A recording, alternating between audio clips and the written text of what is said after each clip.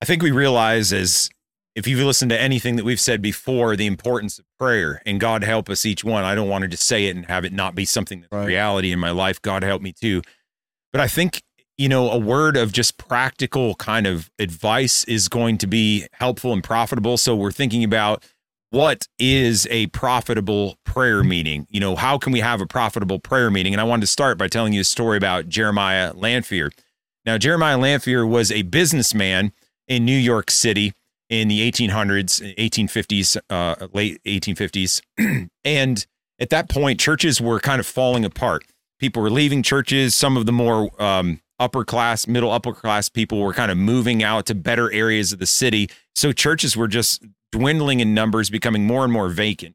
And this Presbyterian church employed Jeremiah Lanphier to come and help them revive the church in some sense, or just get people to attend it again. And so he would pass out tracts. He would visit local businesses. Wow. He invited kids to Sunday school. He even went to hotels and encouraged the guests at the hotels to, hey, if you're here, come to church over here. And that's some. So he did all that, but he said he found that his most profitable time spent was in the place of prayer. He said all the other things could leave. This is the most profitable time. So God started to lay in his heart the idea of having a prayer meeting for businessmen that would take advantage of that hour's worth of time around lunch. So he had this little handbill printed up, a little flyer he could pass out, and on it read, Wednesday prayer meeting from 12 to 1 o'clock. Stop for 5, 10, or 20 minutes, or the whole time as your time admits. So on September 23rd, 1857, he set up a signboard in front of the church, and no one came. Isn't that exciting? No one came to the appointed room. I've never had that happen, brother. So Jeremiah Lanphier, he prays by himself for 30 minutes. Wow. And at 12:30, another man joins him. Amen. Then 4 more by the end of the hour. The next week, it's been said that there were 20 men.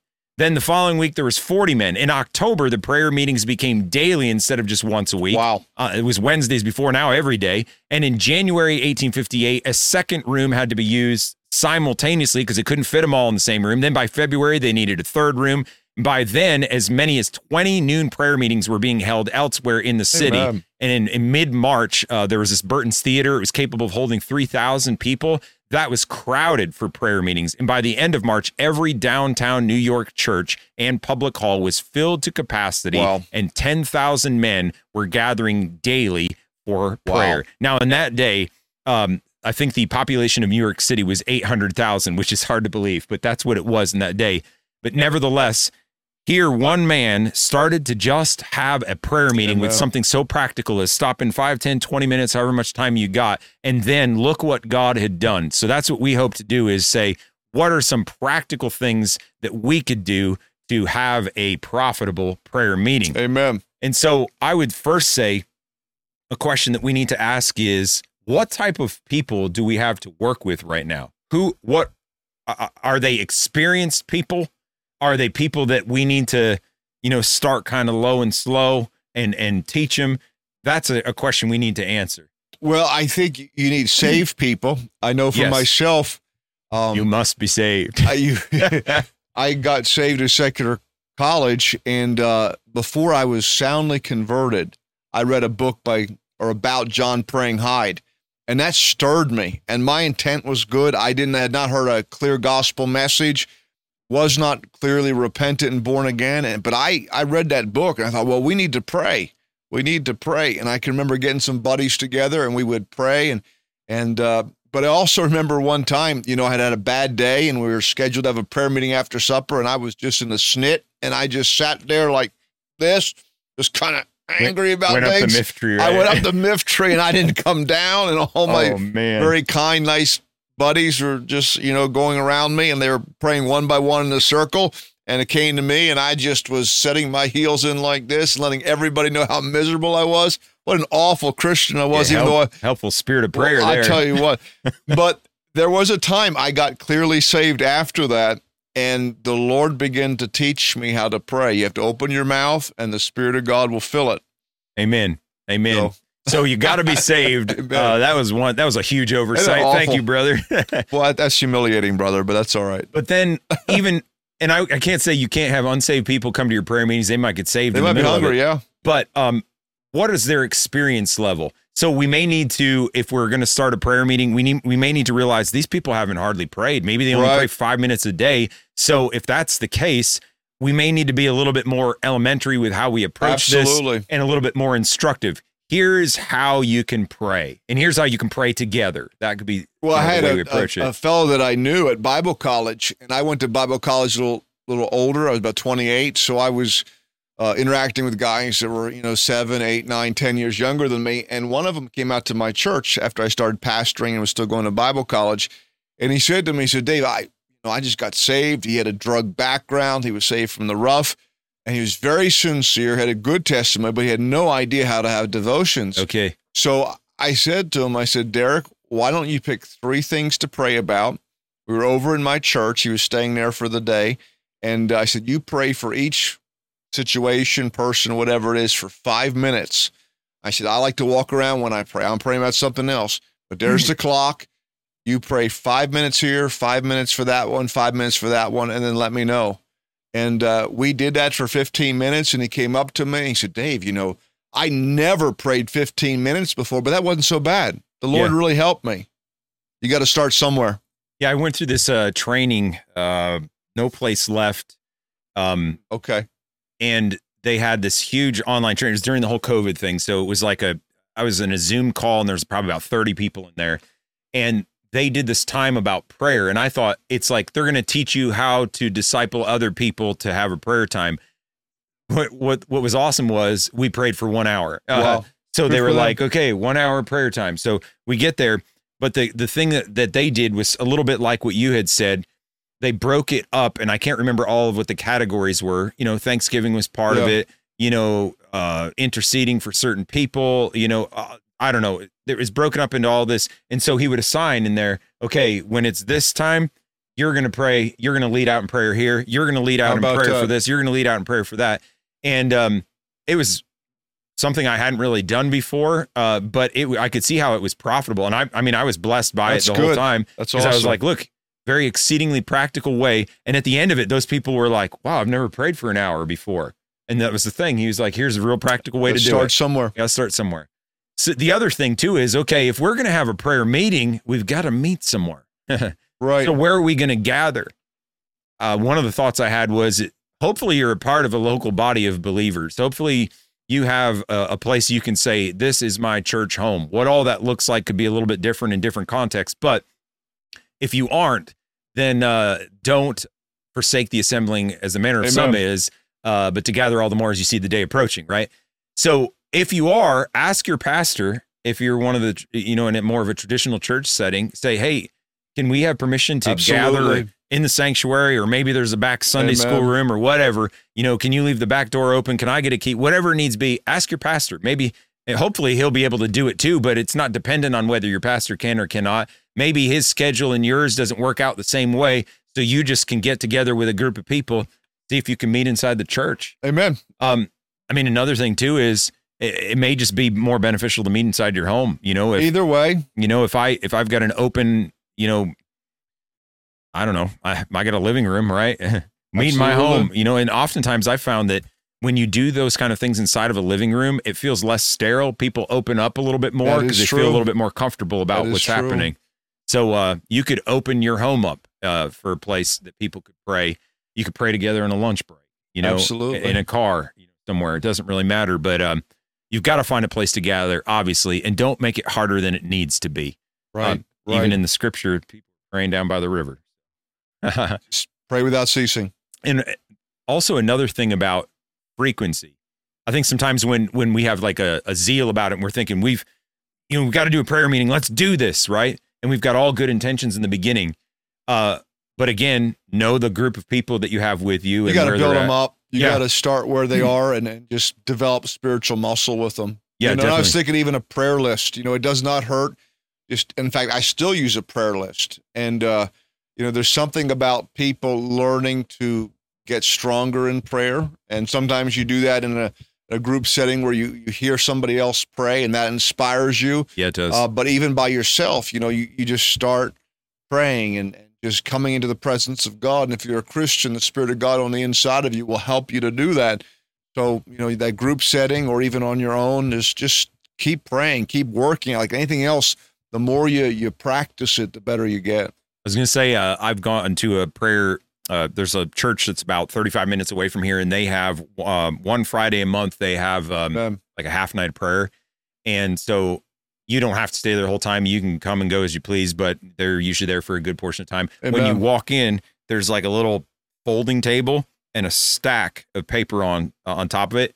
And if you look at it, it's loads, list of stuff to pray about or for. That's now, good. You're not limited to it, but at least it's that church is trying to say, here's things that concern us. This is what we need to pray about.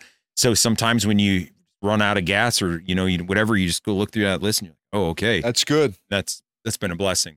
Sometimes in prayer, you have a more formal gathering and then you have a more free, open gathering. Like sometimes people will get together and everybody prays at once. Yep. And sometimes you have a prayer leader. I think to get started, it helps to have a prayer leader and the others can join in and there's a blending together of voices. But I'm not against the other one where everybody cries out, but I do like that form. I like one person leading, and then, when they're all prayed out, somebody else can lead. But I do think people focus better if one person's voice is above the other people and they all know what they're praying about because they're supposed to agree. Yeah. And the good thing about doing it the way you're saying too is when you find somebody that has a real burden over something, it's like they're really burdened, and you may think, I kind of know that person they're talking about, but not really. When you hear them pray, you can just enter into that burden with them, and that makes a huge difference. Definitely. That's really good. So yeah, I would say sometimes too, when you get together like that, it may be appropriate to have a short little devotional thought, something that kind of gets you into the spirit and attitude of prayer. That's good, bro. Something to share from the scripture. Maybe you've got, we've talked about it, a little quote from like E.M. Bound's book, something from Andrew Murray, R.A. Torrey, some of these guys that have written on this. There's another one I have, Quiet Talks and Prayer by A.J. Gordon, I believe. Something like that just kind of gets you in that spirit of prayer is helpful. Doesn't have to be, but it could be. I think people are intimidated because they hear stories about the old timers that prayed for 4 hours or 5 hours, and they can't do that, so they don't even try. Yeah. But there is a sense like when you're in the presence of God, God is not necessarily expecting you to open your mouth and talk the whole time. It's not a matter of just like, I don't know what to say to God for 4 hours. Sit in God's presence, worship God. If you're part of a group, there may be breaks, there may be lulls in the prayer time. Have your Bible there, have a good book on prayer. Just have a communion with God. Don't be worried about the time, but if you are having communion, that time will lengthen over time. I heard a story of, there's a friend of A.W. Tozer's. I want to say this guy was the plumber that he talks about. Okay, yes. But he came to go, they're having a time of fasting and prayer, and I think it was an all-night prayer. Yeah. And I guess they'd prayed out for a little while, and the guy says, well, I need to go have a tea. And he said, A.W. Tozer said he looked at all the other deacons and guys that are there, and they're all like, I can't believe this. We're having a time of prayer fasting. He's going to have a tea. And he said, I love that plumber. He said he lived closer to God than most other people I knew. And he said he just needed a tea. He said he had freedom with God, and just knew that was going to help him out, because then he would go have a tea. He'd come back, and then they just be at it again. Well, I've got a testimony. When I was in Bible college, I had two good friends, and we would have half nights of prayer. And what we would do is we'd go into the dining hall, and we figured half a night of prayer is 4 hours. So we take the first hour and a half, and we would pray our little hearts out. We take a little break. We get some food, just chat, hang out for a little bit, pray another hour and a half, take another break, get some food, get some coffee, and then for that last hour, to make 4 hours, we just, charged heaven and we prayed up a storm. When we were done, God blessed us, but we broke up the 4 hours into the different segments like that. Amen. I was once, I was preaching at a church out in the Midwest, and for revival meetings, so like a week long of meetings. And this person was up seeking in the front. They were seeking to have a holy heart, and there was some stuff that God had revealed, and they were struggling to surrender. And this other spiritual lady says, so what's it going to take, sister? She said, are you going to get through right now? And the other lady who's praying, she said, afraid this might be a little bit longer of a battle or whatever. She said, so I think we're going to be here for a little while longer. And then the spiritual lady says, okay, that's fine. She says, let me go home, get a blanket and a chocolate milk. I'll be right back. And then we'll pray together. That's something. That blessed me so much. That's good. But at any rate, she was there for the long haul, and I wonderful. got a good report afterwards. So good. Thank the Lord for that. Also, let people, like you said, let it be an open atmosphere so that people feel like they can freely share. Because if they feel invested in the time of prayer, they feel like, you know what, I'm really having a struggle with, this person. I really want them to be saved. Or, I mean, it could be anything. I'm having a struggle at my place of work. I need God's help. If you let that be natural, open, and free, your prayer time is going to be much more profitable because you're going to be bearing one another's burden, and they're going to want to come the next time because they just, you all cared about each other. You cared about whatever each other's burdens were, able to pray together. Well, I think there's something about when you get together like that there is the form, but there's also the freedom. When we've prayed together sometimes, and had some other people there, we opened up, we had an idea what we were doing, we prayed together, and then it just seemed like the Spirit of God led us to have testimonies or sing a chorus or focus on something else. But we've got to, you got to be sensitive to the Lord, and you want to form, I guess, but you don't want to be in bondage. Yeah. I was going to say too, something that happens, I've been in other places too, to kind of give that loose and relaxed atmosphere is there's some spiritual music that's played good. in the background helps. that's not distracting. I do want to say, please don't play Hillsong and some of those other Bethel, whatever. I'm good spiritual music. Okay. Amen. You can't pray right if you're going to have that atmosphere all bunked up with that stuff. You can't do that. All right. On to the next thing. I also, you had talked about that praying out of gas. I've loved that being at the prayer meetings that you had, just in the beginning, it was like, 20, 30 minutes, everybody just kind of prayed in a concert prayer all together. Yeah. And then after it was like that, where people led, and it just kind of popcorned out here and there. And that's really been a blessing. Allow other people to testify too.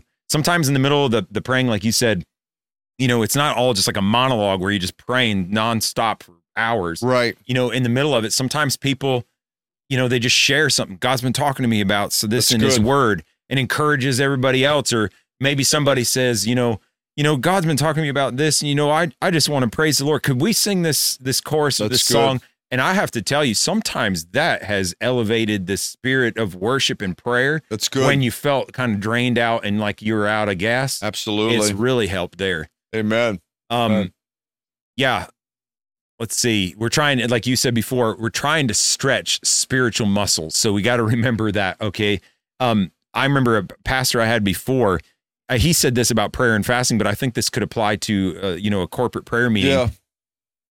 If you just say, we're going to have an hour-long prayer meeting, or if you felt like we're going to have a 2-hour-long, give it a definitive time that's going to happen, then people know what to expect. Okay. And they're not like, when is this ever going to end? When is this, you'd hope it not be like that, but I just have to say that we're all humans, and sometimes we're tired, things happen, and we're thinking and we're distracted. If we do that, he said he used to do that for himself when he would pray and fast, because he said if he didn't, he found the devil would just continue to batter him, and it would be like, just fast one more day, just fast one more day, just fast one. He said it all of a sudden started to become not a blessing anymore, but a curse. That we don't want that to happen at all. Well, see, the thing is, I think in the modern church, there's so little organized prayer. We don't even know how to do it anymore. And, sometimes when people do try to do it and organize it, then it becomes bondage. Maybe they, they're too zealous and it's too long, or it's too whatever, too harsh. But, just say, we're going to go an hour and a half, and it may not all be prayer, but we'll do what we can, and people can get